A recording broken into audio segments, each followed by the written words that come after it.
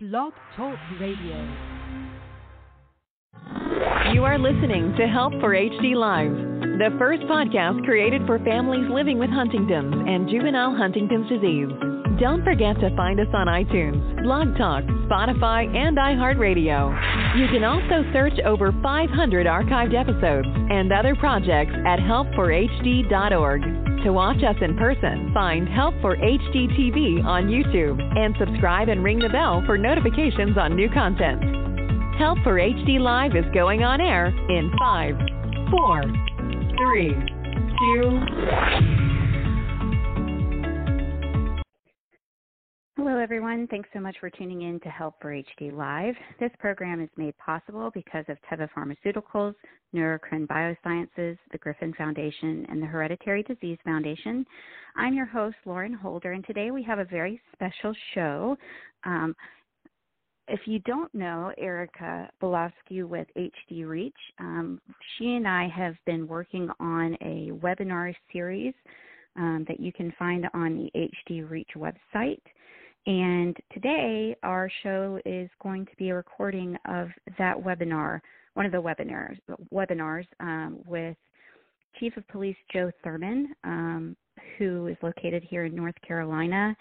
Erica and I had the opportunity to attend the Chief of Police conference in Cherokee this year, and we met Joe, and he has been just amazing in helping us with understanding law enforcement and giving ideas on how law enforcement can help the HD community, and we can help with law enforcement understanding. So I felt it was really important for everybody to hear this episode, this webinar, and so that is what our show is going to be today. So I hope that you enjoy it.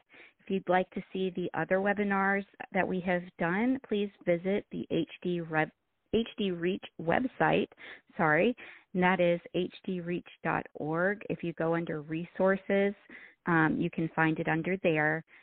We have really great things on there, and there's a lot more to come. So hope you enjoy this one, and until next time, guys, take care.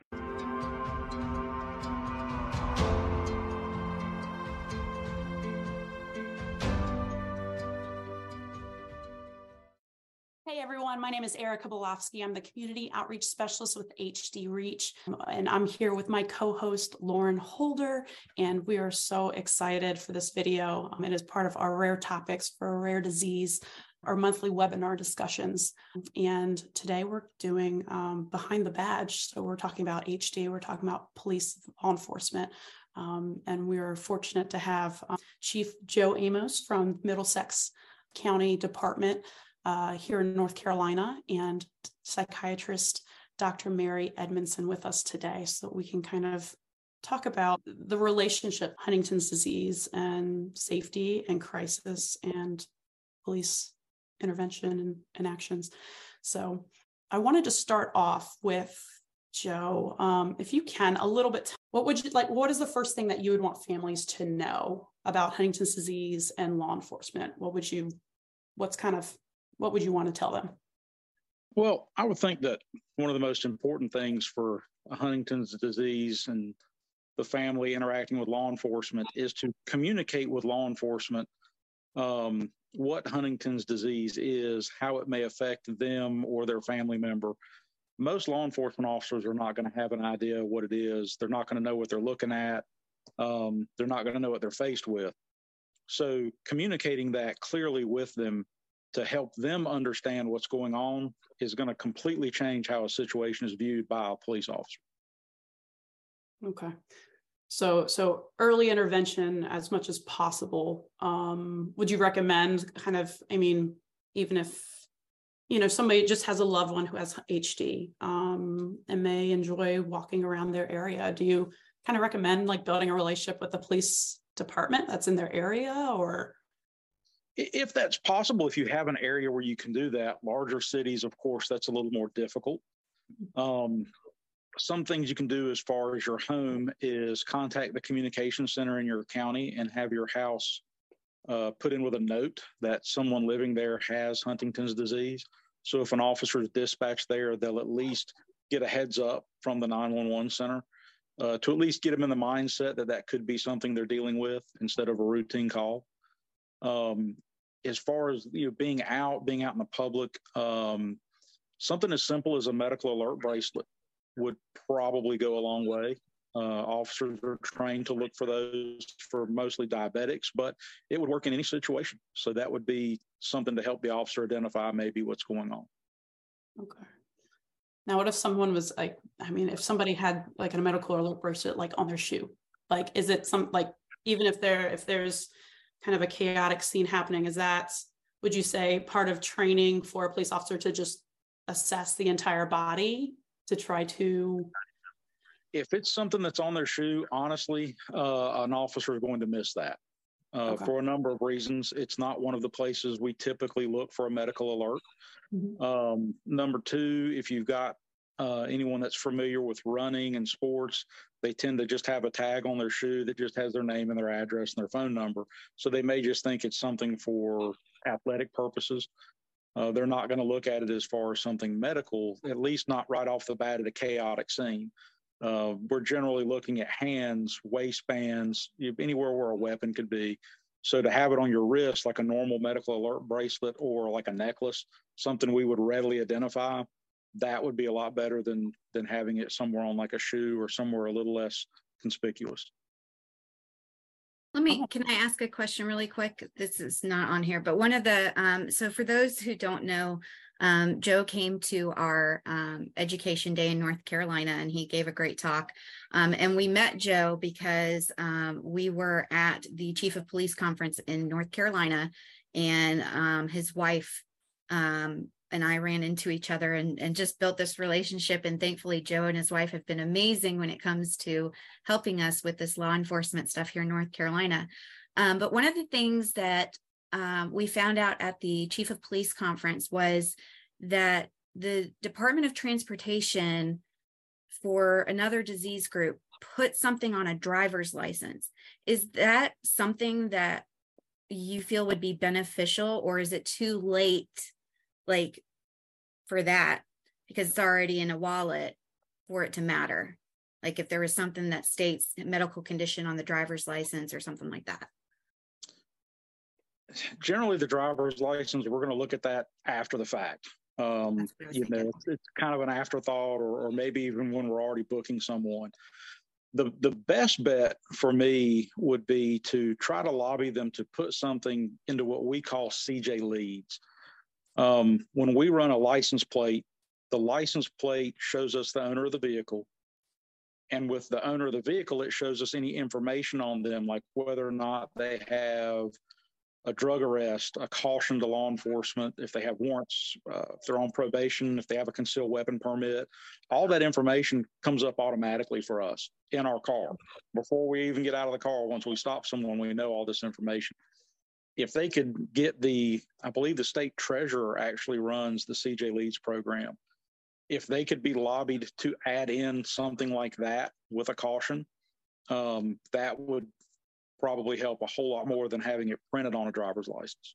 Now, I know you mentioned like you were looking for hands and different things like that, because I know sometimes with the community, there's some sensitivities to things that are restrictive. I guess wearing a t-shirt, or even like a belt, or anything that reveals anything like of Huntington's disease, like would that be kind of like a pause to kind of take cool t-shirts that say "I'm not drunk, I haven't." So you hate to have to say, well, you got to go through life wearing a shirt that identifies who you are. Yeah. We don't have people running around and I'm not drunk, I'm diabetic shirts. But again, I think the communication of it is key. In both the videos we're going to discuss later, I watched both of them and saw where it kind of went downhill in both of them. And I think a lot of stuff could be solved simply by saying, hey, as soon as the officer walks up to you, hey, just to let you know, I have Huntington's disease. And, the officer's probably going to say, well, I've never heard of that. What's that? And then the conversation can go from there. It educates the officer. It puts them more at ease maybe as to what's going on than just what they think they're seeing. But I really just think it comes down to verbalization. and being clear and concise with what's going on. I know when Lauren was talking about our education day, there's another thing that I thought was very fascinating and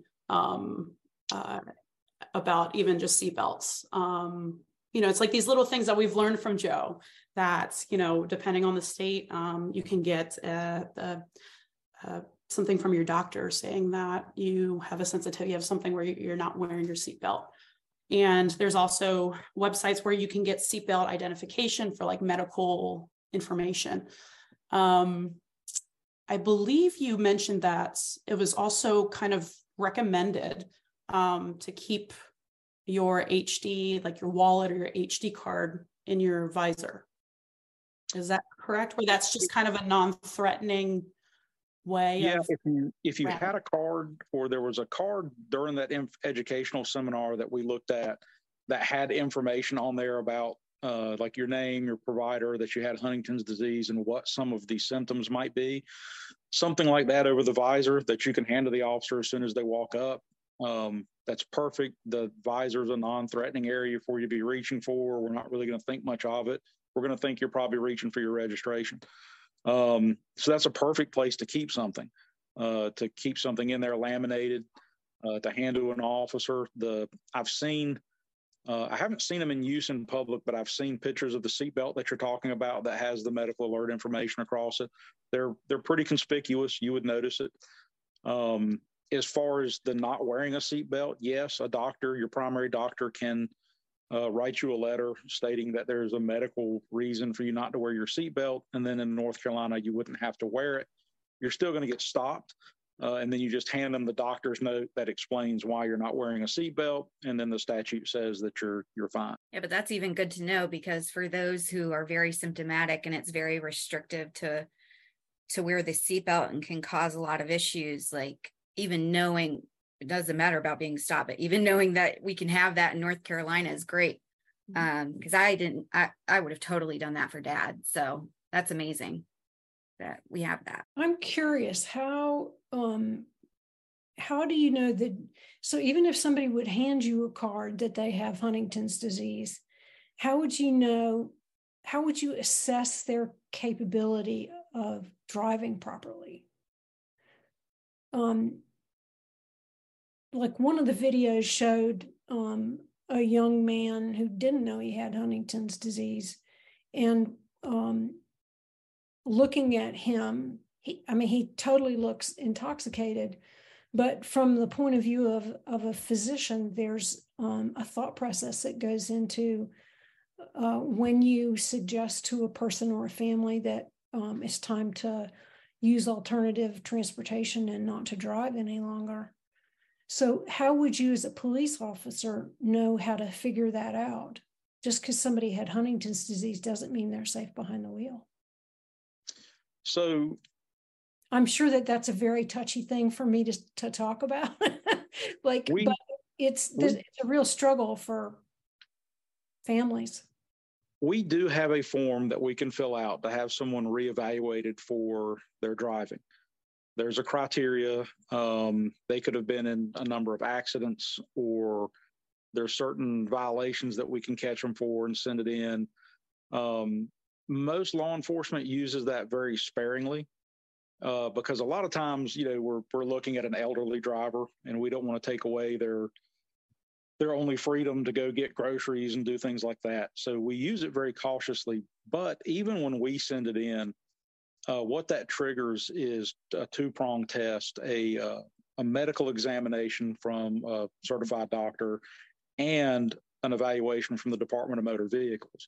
Mm-hmm. So, it may be, you go to your doctor, the doctor says, you're good or you're not good. Then the DMV brings you in for basically the road test that you would have taken to get your driver's license, and to evaluate how you're driving. And then you either pass it or you don't. Now, if you don't, then yes, they take your driver's license. Okay. So if not, then you've been checked off. You can continue to drive. Yeah. So that's very similar. So you send that to the medical division of the Department of Motor Vehicles. And I can send one as a physician, and you guys can send one as police officers. Correct. It's pretty much the same request form that you would send in as a physician saying that someone needs to be reevaluated. It's just with us, when we send it in, as a physician, you've already done the medical evaluation, so they do the driving evaluation. When we send it in, they make them go get the medical, and then they do the driving. So the medical component is still there. It's just we're not the ones administering that. Mm-hmm. Okay. That is also the last thing that we try to do. Yeah, we don't like to do it unless we absolutely have to. Yeah. We're going to watch a video here in a second. That is it's pretty difficult to watch. It happened in 2014. It's still very raw and real, I think, within the community. But we're gonna kind of see multiple police officers act on one individual. And we're going to talk about how we all feel and first impressions, like what everyone feels about that video. But I guess, Joe, if somebody was symptomatic and they're like, I'm okay, I'm sick, I even if they said they have HD, if there's are they able to request for a supervisor? Are people onlookers that see a viewer or a situation that they feel uncomfortable with? Would that be a CIT trained officer or a supervisor? Is that something that would help? You could request a CIT officer or supervisor, but it is just a request. There's no law, there's no right to have these people come out. And depending on when in the situation it is, they may or may not even be able to make that request. And depending on where you are, here in Nash County, we've got several really small agencies that they may only have one officer working. And so there is nobody to call. It's them. They're it. Yeah. It never hurts if you were to say, hey, I have Huntington's disease. Do you have a CIT trained officer or a supervisor that could come out and assist with this? They'd probably call one. I mean, most officers are going to call somebody if they have that person available. So one question, Joe. So if somebody did ask for a CIT trained officer, which by definition requires some unique education on the part of that person who's requesting it, right? Would that person be more likely to be taken to the emergency department as opposed to jail? That would depend largely on the type of call, what they're dealing with. Most of the time, we would just have a CIT officer come to the location where they are, because there may not be a need to take them to jail or to the ER. Mm-hmm. Yeah. And we can have a CIT officer kind of help evaluate where we're going to go. Now, in the video that we watched, there's, a few things that could have been done differently and would normally be done differently for a DWI arrest. That probably would have solved most of that problem. But in that situation too, if they requested it, a CIT could actually just come to the scene and help figure it out. Or in the case of a DWI like that, we would also maybe send a DRE and they do a medical evaluation on people. Mm-hmm. And they would catch the fact that they're not actually impaired, that they have something else going on. Mm-hmm. There's also, at least in our county, in Forsyth County, and in Stokes County, there's a mobile crisis unit so that people don't necessarily have to go to the ER. So if we've requested CIT before and they'll say, okay, well, would you like the mobile crisis unit to come out and help you? Which is really nice because then you've got this whole mobile unit that comes out and helps to evaluate and de-escalate the situation. But I don't know if that happens in every county. It does, actually. It can take as much as 2 to 4 hours for a mobile crisis unit to get to a location, which may not solve a particular problem of somebody being, having been pulled over to the side of the road. And so the reason I asked that question is if there's not a supervisor or a CIT trained officer available, but somebody says they state they have this illness, would you, Joe, be more likely to take them to the ER or to jail. But I guess what you're saying, just so that I'm sure I understand, is it's going to depend upon the nature of the behavior or the nature of the presentation of that individual. Sure. Like, say I pulled you over for speeding, and I get up to the car and you're exhibiting some signs of impairment, but you tell me, hey, I have Huntington's disease. Well, you were driving down the road other than speeding just fine. You have a disease. I don't really have a need to take you anywhere. As long as your license is still valid, you don't really need to go to the ER. You don't need to go to jail. We're going to handle the traffic stop, and I'm going to let you go unless there's some other issue where I would need to detain you. Otherwise, you're not going to be detained. You're just going to continue on about your business as you were before the law enforcement contact. That's really important for people to know. Is it just because a law enforcement officer pulls you over, it doesn't mean that the chances are going to be pretty great that they're going to let you go. Right. Would you recommend, so I would assume, like, if somebody is saying that they have HD, or maybe they don't, like the one of the videos that we're looking, they're not aware, and you offer to do a blood test, a blood alcohol test. Is that recommended for somebody to do to kind of get them on their way if they really have not had any alcohol in their system, or is it just no? So the blood alcohol test, in order to draw blood, we have to arrest you and then draw blood, and then you're going to be criminally charged with DWI until the state lab gives us a result back in whenever the state lab gets around to it. Now, we have portable breath tests we can use on the side of the road, and watching the video of that traffic stop, that would have been a good one to use the PVT on. And then we can determine if there is alcohol. There's other tests we do too, like the HGN, the horizontal gaze, and the nystagmus test. That may or may not be affected by Huntington's disease, but a lack of alcohol, no positive clues on HGN, and then a clean breath test, we're probably just going to figure out, well, there's something else. And if you tell us, you've got something going on, or in that case, it would trigger a response for a DRE to determine what drug they're on, because it's obviously not alcohol. And the DRE would do a medical evaluation and probably figure out, hey, there's something else going on. Through the history of the DRE program in North Carolina, they've actually diagnosed people with brain tumors that they didn't even know they had, just through the intake and the medical evaluation. So I feel pretty confident if someone had HD and didn't know it, but they were that far advanced with the symptoms, we would catch it before thinking it was a DWI. Now, the DRE program, is that just within North Carolina, or is that? No, that's national. That's a national standard. The drug recognition expert, they're all over the country.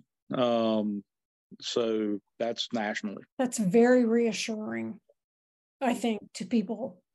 Because, I could be driving down, anybody can be driving down the road and get pulled by, law enforcement for some reason, a failed light, or, you didn't stop at a stop sign. There are many reasons that you could be pulled over, and that a law enforcement officer has these tools by which they make judgments that don't have anything necessarily to do with whether they like you or not, right? Or whether or not you're rude to someone, or whatever, that you have these standards that you apply to situations when you pull a person over, or you're in a public place and you have to encounter a person who appears impaired, that there's this sort of standard of evaluation that you guys use. Yeah, even what's called the standardized field sobriety, the SFSTs, that is a national standard that you have to go and be certified for. And you have to go through and take refreshers every 2 years to maintain your certification in SFSTs. So from everything you're doing, from the FSSTs, the DRE program, to be a state certified chemical analyst to run the tests, there's a lot of training that goes into it And so it's not just, oh, well, I think you're drunk, come on, hop in the car, and then I'm going to test you. There's a lot more other people that have to be involved and have the certifications to get to that point. Yep. Has that been like a recent program, or has that been like, do you know how long that's actually been in place? No, that's not recent. All of those programs have been around for a long time. The chemical analyst program has changed a lot over the years, but it's been in place. DRE's been in place, I think, since the 70s. And SFST is probably about the same, late 70s. I think let's go ahead and watch the video, and then I definitely have some more questions for afterwards, but I definitely would love to see the reaction to the videos, because it will be a good example for what we're discussing.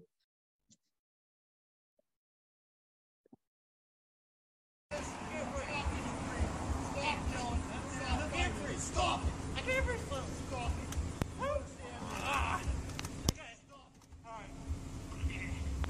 Okay.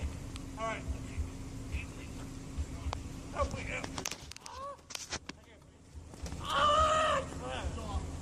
Can't breathe. God damn it. Help. Help. Stop fighting with us.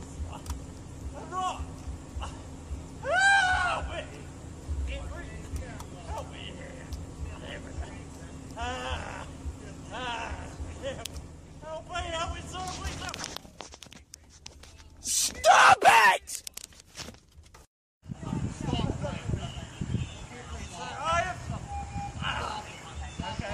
I called 911 for this man.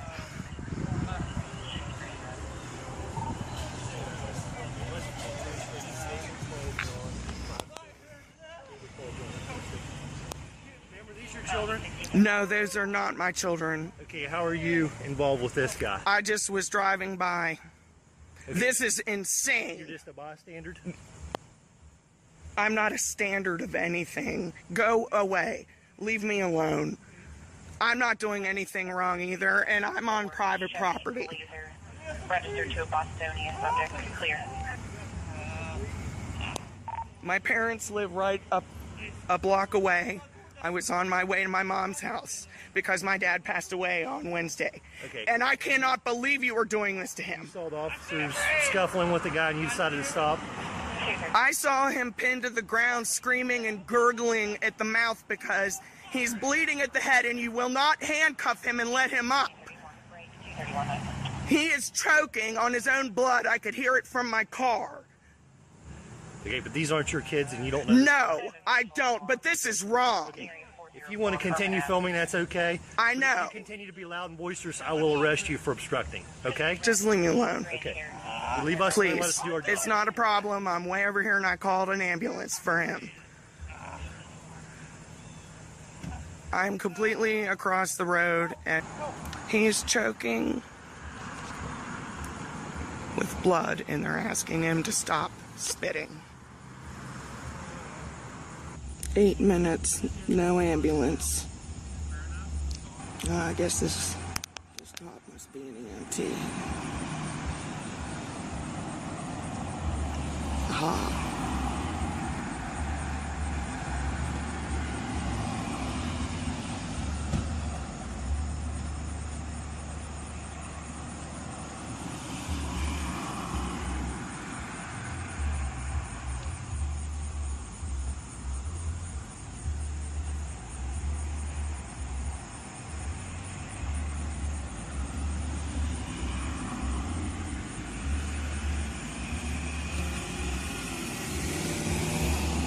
He's in the car, appears to be safe.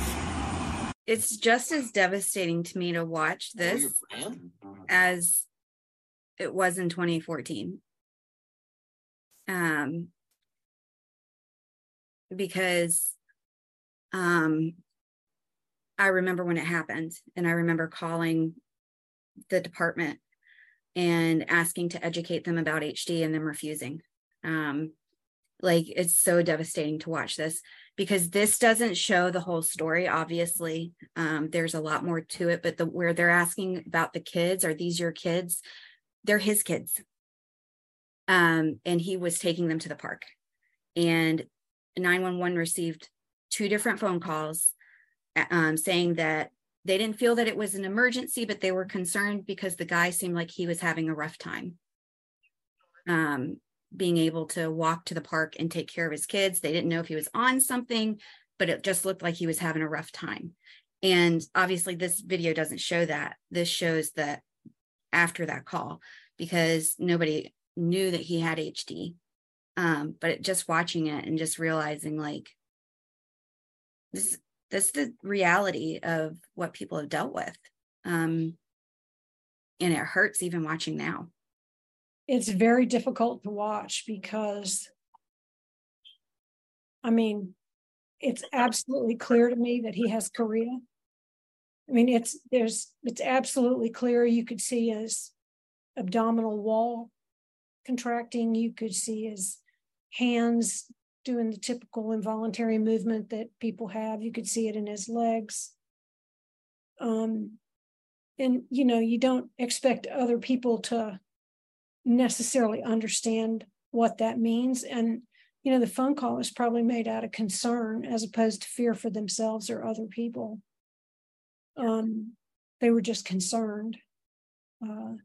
And I think this is like a spectrum of the kind of reactions that people have when they're in public. I mean, some people are in a restaurant and they just get their plate and move to another table so that there's more distance. So it's not quite as intrusive or painful as this particular experience, but it like I said, there's a spectrum. This is the worst. This is the worst display of that I've seen. But I think it's important to know that this is the kind of stuff that even if people watch this video, makes them afraid to go outside of their home. And that's the worst thing that can happen to somebody with Huntington's. So the 2 things here that are worst, are really bad about this. One is that it frightens onlookers and people who have watched this video that this could happen to them, so they stay home. The other is that people with Huntington's disease who have been restrained have literally fractured an extremity during the process of restraint. Because what happens when you don't have any control over your muscles and they keep contracting against a restraining force, they break the bone. So I bet this is your Monday morning nightmare right here. Well, so we're always careful when we talk about Monday morning quarterbacking, because my experiences are different than their experiences. I've taken jiu-jitsu most of my life. I used to be a defensive tactics instructor. I don't teach it anymore. My master's is in behavioral science and psychology, so it's a little different viewpoint for me than just a regular officer. So I looked at their department. Looks like they're a town of about 2,500. They have around 14 police officers now, so they probably didn't even have that many back in 2014.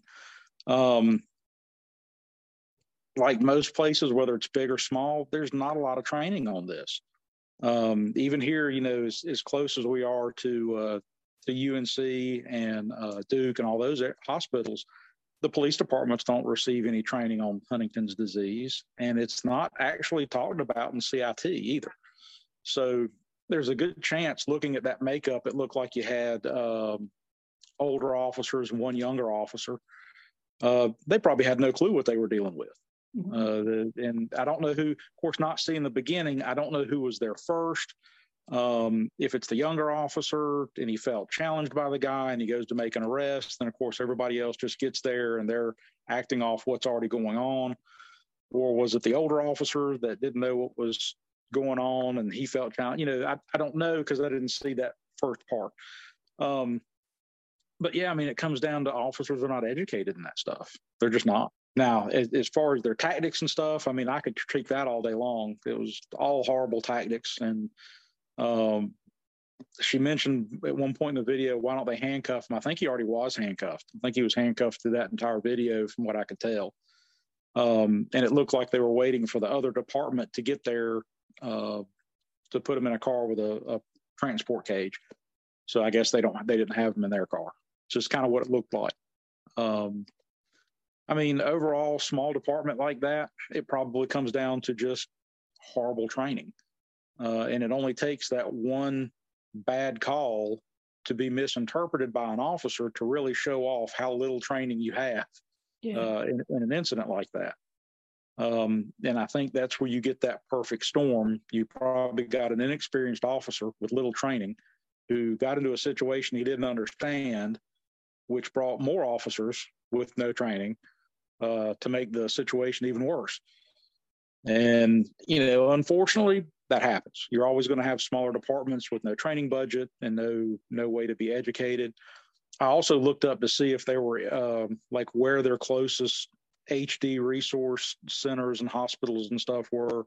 And it was a pretty good distance. I think I had to expand my search to over 100 miles to even find a hospital that would deal with anything Huntington's disease related. So they'd probably never heard of it, never seen it, didn't know what they were dealing with. And, when people don't know what they're dealing with, a lot of times they just make really poor, uneducated decisions. And it goes downhill from there. How do we change that, though? Like how, if we're dealing with a small unit like that and they're not educated and his family member was not there yet. They were not around yet. So there was nobody there to say he has HD because they wouldn't let him talk. And he was already gurgling on his own blood and stuff. So they couldn't understand him or anything. How do we avoid that? Is that where the medical bracelet comes into play? Is that, I think if the very first contact, because more than likely the officer said, "Hey, how you doing? We got a call on you. Someone said you might be drinking, or whatever." We don't know because we didn't get to see that because it doesn't look like they had body cameras back then either. I didn't see any on their uniform.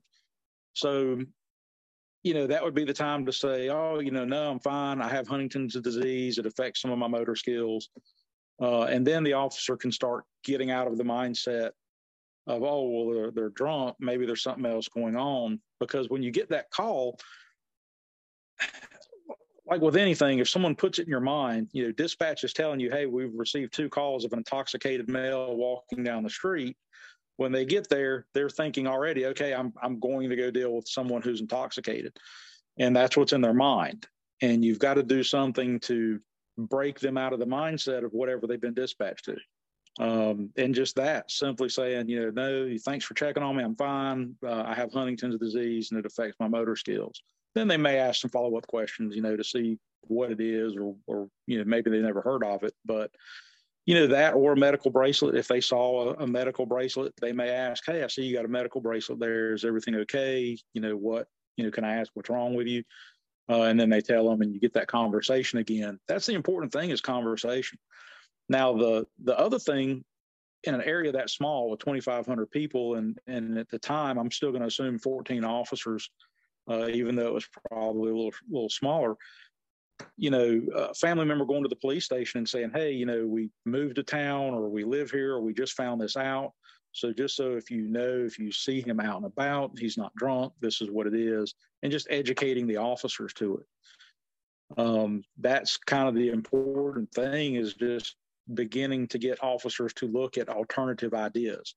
There's an old saying, I've heard it for years and I'll probably screw it up, but it's, when you hear hoofbeats, you think horses, not zebras. Mm-hmm. And that's true. We see something, we hear it, we're expecting what we've dealt with 1,000 times. And so we don't think it could be something different, but we've just got to get officers different training to put them in a mindset to be open to other possibilities. Some words of wisdom for a very difficult scenario and situation that a lot of people, I guess, find themselves in to highlight like the education is important. It's talking, communicating with your local law enforcement if you can, and starting that relationship a little early. I will say also on our site, hdreach.org, we have a safety planning guide, and safety planning is so very important to know your emergency contacts, to know when a crisis or an emergency happens, what does that plan look like for you? So in situations like this, where it's so devastating, Dr. Mary, how would you, like, as a team at UNC, how would you guys support this family kind of moving forward? And if this was like a patient of yours within your clinic? So I think it'd have to be a several prong approach.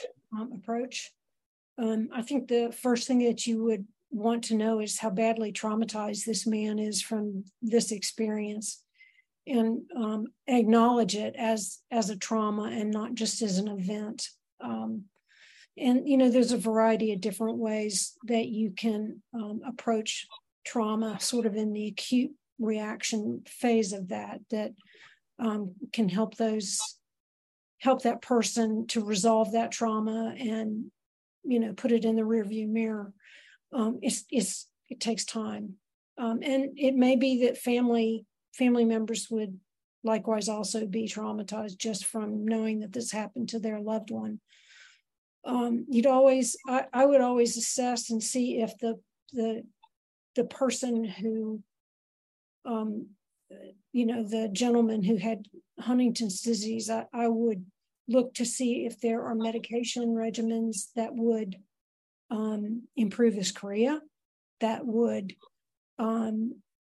address certain neuropsychiatric or cognitive findings, so that his response time might be a little bit later and a little bit less impulsive. And I think the other thing that would be very important would be to make sure that about what's actually going on at home. Like, if this kind of behavior occurs with this gentleman, is it just because he's anxious, or is it that he is actually irritable or aggressive? Because you would approach those two things very differently. So this is how I talk to families about irritability. And like, this is an opinion, so I'll just state it as such. And that is, irritability is incredibly common in Huntington's disease. And it looks like, it can look like aggression. It comes on incredibly fast. It can look like wide open rage. It's usually not prompted by a trigger, or if it's if it is, it's a very trivial one, and the behavior is out of proportion to that. And there's very good treatment for irritability. If people don't get treatment for that, it can escalate to combative and aggressive and violent behavior. So it's very hard to tease out the difference between domestic violence and Huntington's disease aggression, mostly because, well, domestic violence can occur on both ends, right? A caregiver could be aggressive, verbally aggressive, et cetera, to somebody who has Huntington's disease, and the person simply being responding to that, as opposed to it being a sort of self-generated irritable behavior. But those are the kinds of things I'd think about. I'd think about what sort of non-pharmacologic interventions are necessary, and what medical interventions may be necessary, and also to understand more clearly what this individual's baseline behavior is at home, and see if there are people in the household that are really afraid for their own safety. Does that answer your question? Absolutely, because I feel like that was this situation can be so much more complex and can be so much more layered with how that individual is actually functioning at home or reacting to their loved ones, or the care that they actually do need, that they needed prior to this incident. But also that an incident like this, it's traumatic, and it's going to require lots of hands. It's going to require lots of support and layers of support to kind of peel back, what is going on and how do we move forward? I mean, just day to day move forward. I mean, that's always going to be something that loved one and that person and his loved ones are going to remember. But I think that's a beautiful way to go. Okay, we're going to take this family and we're going to peel back the layers from the situation and support them and find what we can do individually to the individual symptoms and work together on that. Yeah, I think another point is that you mentioned, Lauren, that there was a pretty strong reaction to this on the part of the Huntington's family community. And, I think this is something to talk about in support groups, in small groups, in webinars, the community itself has to recover from this, as well as this family has to recover. And that, the gentleman with Huntington's, he needs to recover from this. But these things have backlashes into the community. And the last thing we would want to see happen is for people to become so afraid that this happens to them that they don't reach out for help. And like you're walking down the street, you might not ask for help from a stranger, but if you go to a place where there are people who are familiar with Huntington's disease and they know how to treat it, and there are many around the country, it's like probably not next door, it's probably a couple of miles away or a couple of 100 miles away, but there are people out there that can help a family that is seeing these things happen with a loved one, and they sort of don't know what to do. Like your first stop is at a Huntington's clinic. And I'm all into prevention of these kinds of events, and I think education and learning how to communicate about Huntington's is incredibly important. Incredibly important. I agree. I think that's a huge part of any of it is effective communication and knowing, how to talk to others about HD quickly.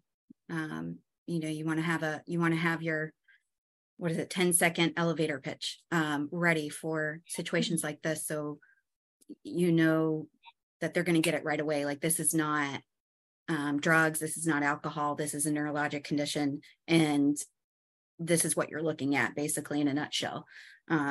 But just effective communication all around, law enforcement wise, the caregiver who unfortunately didn't get there until after the fact.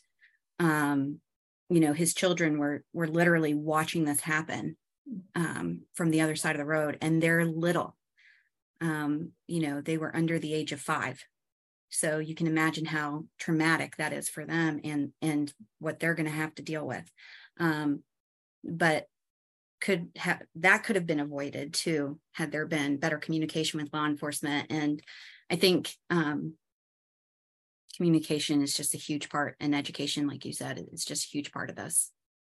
There's a great pamphlet put out by Help for HD that is intended to be read by a law enforcement officer. And I was thinking about the idea of having it like clipped to your visor, because that is not just, I have Huntington's disease, please call X number.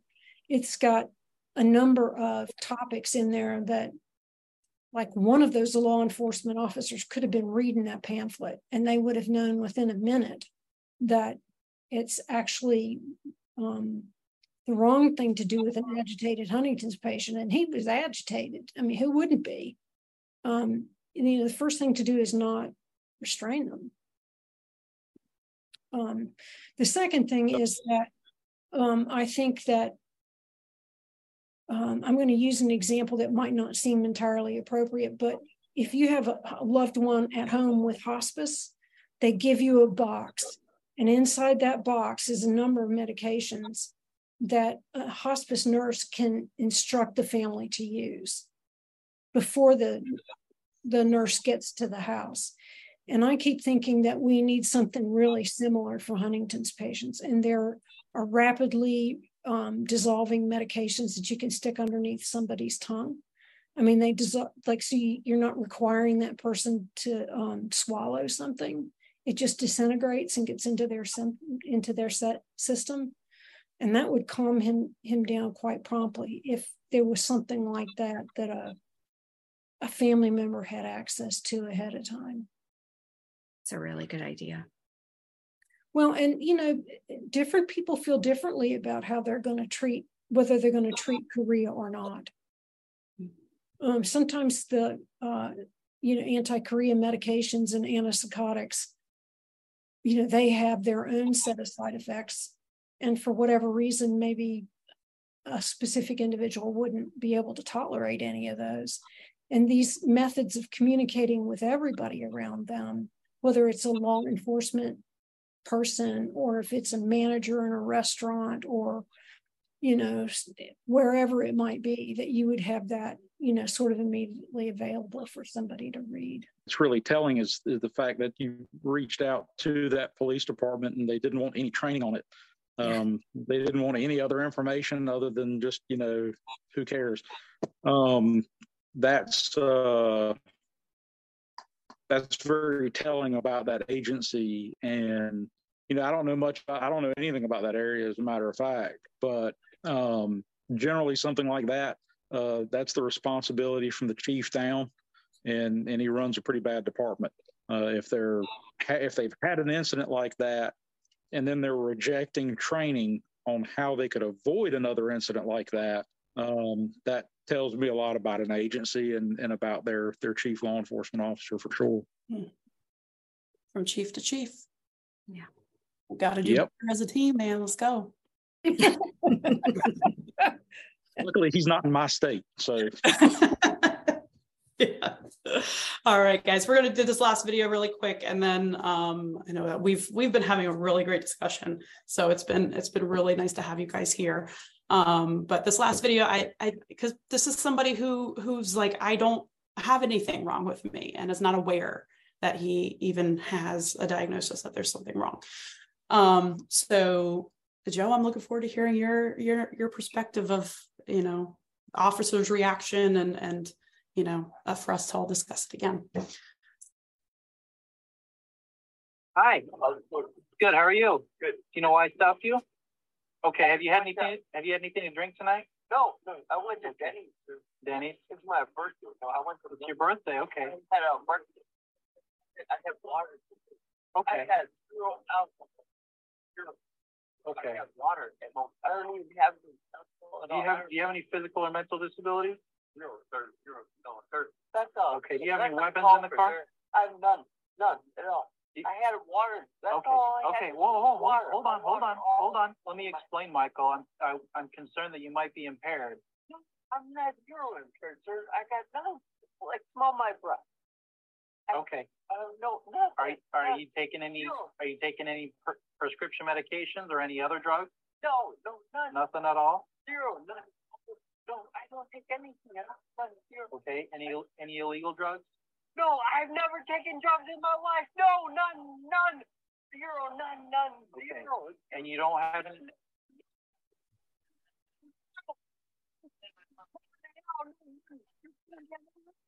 Michael. Okay. All right. Calm down. None. Calm down. I don't have any alcohol at my house. I didn't go to any bars or anything like that. Okay. No. None. Look, You know where I went to yesterday? Michael, I'm confused. Help me understand. Okay. All right. I need your help, Michael. I need to make sure that I'm understanding. So I need your help. Okay. Do you have any physical disabilities? Zero. No. Okay. I don't have any disabilities. Zero, sir. Zero?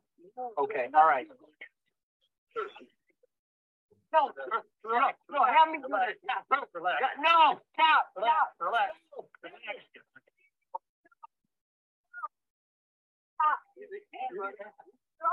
I haven't done anything wrong. I've said nothing wrong.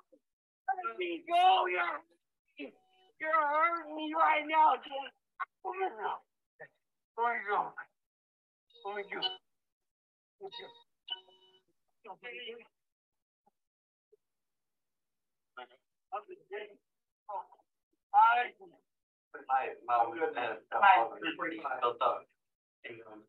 Do they have to take brick or they have the old wood style? I'm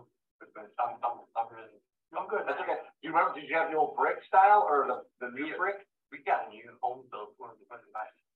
My mom and my stepfather. What year was that? We moved out there when I was I was fifth grade, so like last end of fifth. This is a difficult one, right? Because I know me personally, I look at him and I see neurologic. Like that's just, you see the chorea, you see, like it stands out to me that it's a neurologic condition.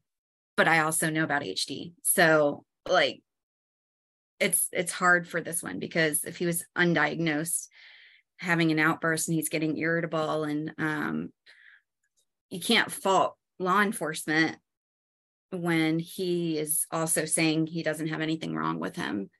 And they asked multiple times, but at the same time, it's very obvious he does have something wrong. So it's a hard one. Yeah, his behavior, his answers, it really mimics one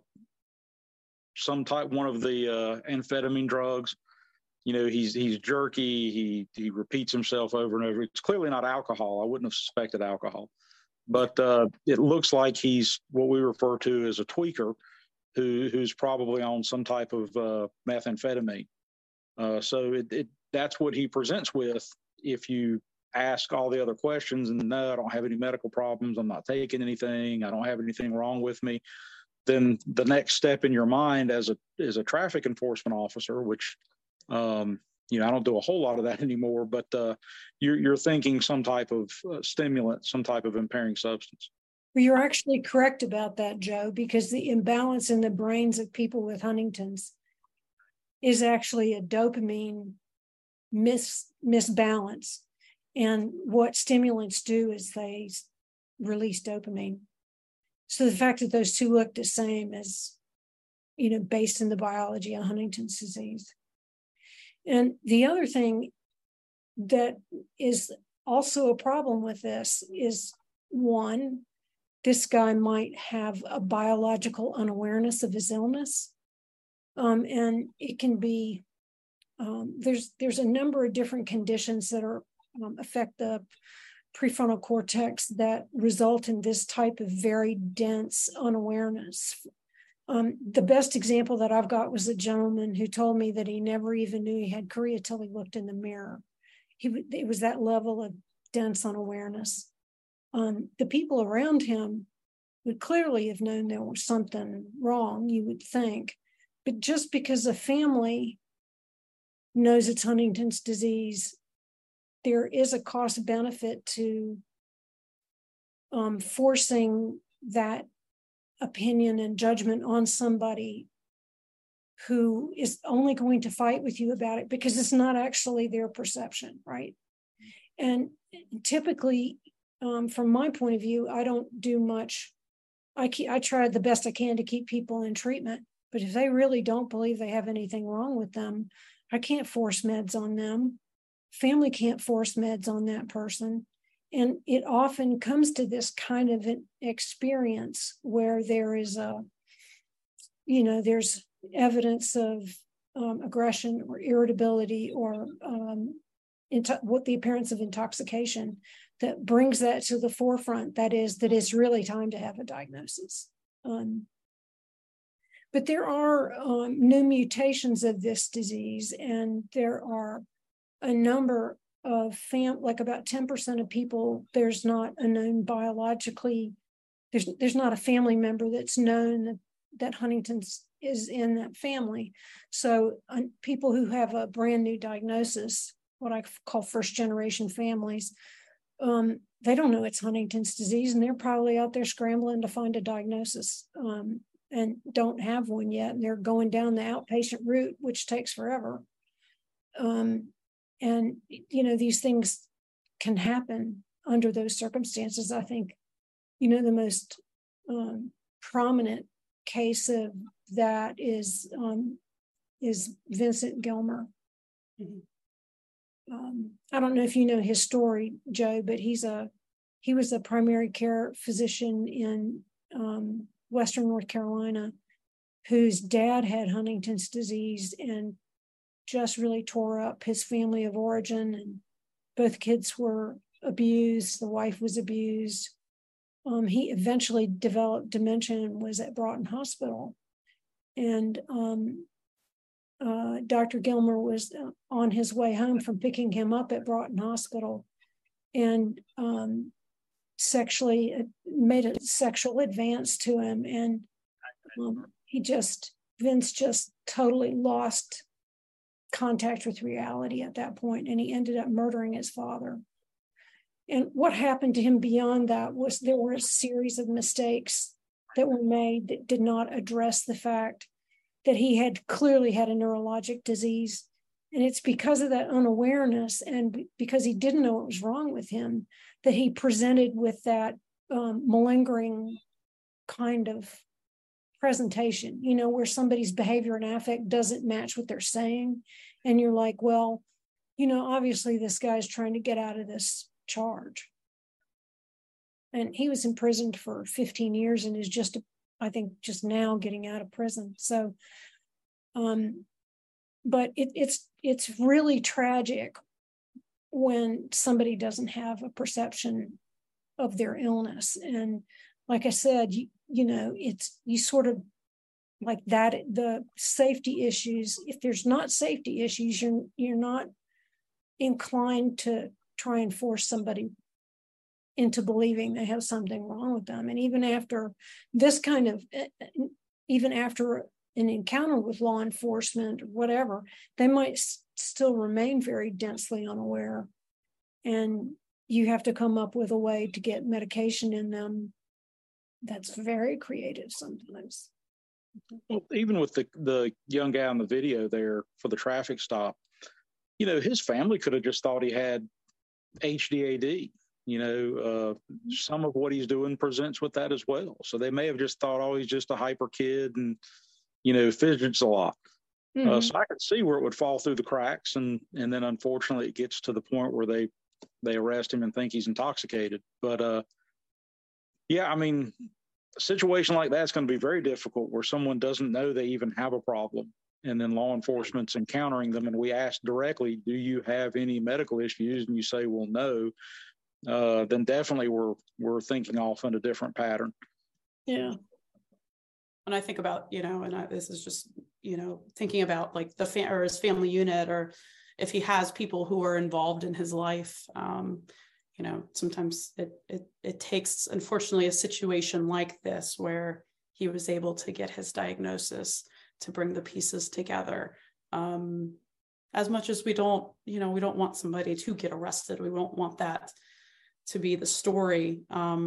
Sometimes there's that unawareness, like you're talking about, Dr. Mary, and you have that incident is what leads to a diagnosis. And that plus building your care team. That plus in the fact that he's very impulsive, and also that his speech is unintelligible, and that's also part of Huntington's too. Yeah. So under really big stressors like this, their career gets worse, their speech gets worse, and their behavior gets worse. But I can't really fault law enforcement for not knowing that, right? Like they did everything that they could possibly do, asked multiple times, do you have a medical condition? And he said no, because he wasn't aware.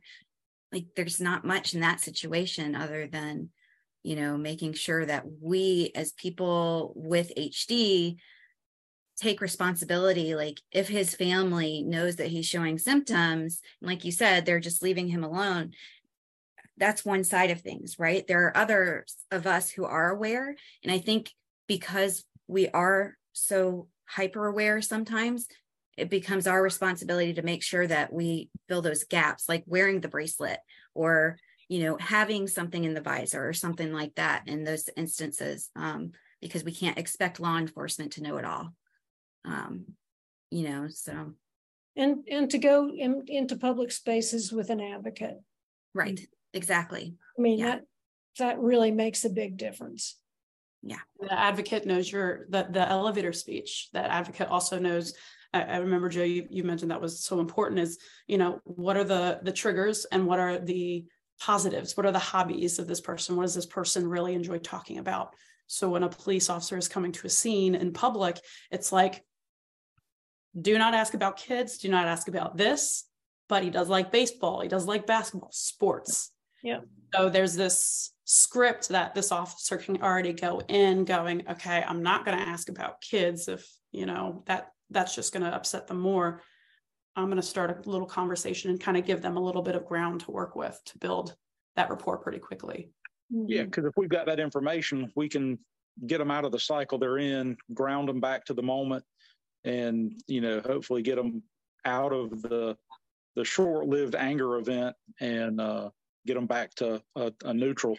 Well, the one thing that you mentioned earlier, Joe, was about there was some kind of alert that you could get to law enforcement that was through some division of the state government, where when you pull up that person's license, not their driver's license, but their car, their license plate on the car, that you would have information about that person.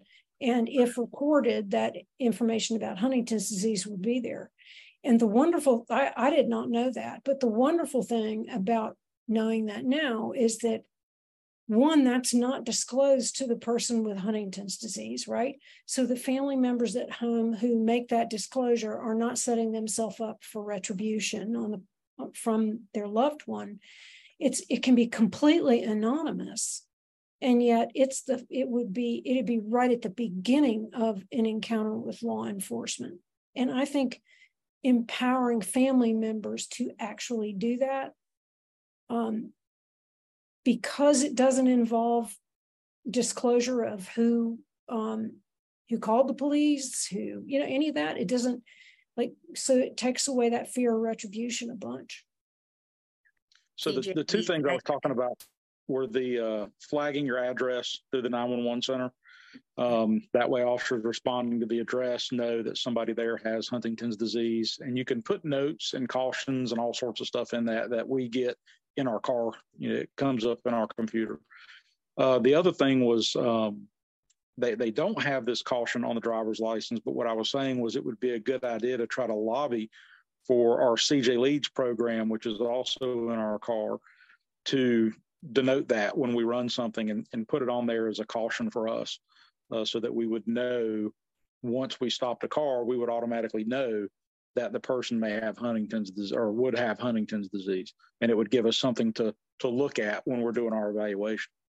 Yeah, I made a note of that so that we can see about actually contacting them to see about having that happen, because that's such a good thing to have if we can make it happen.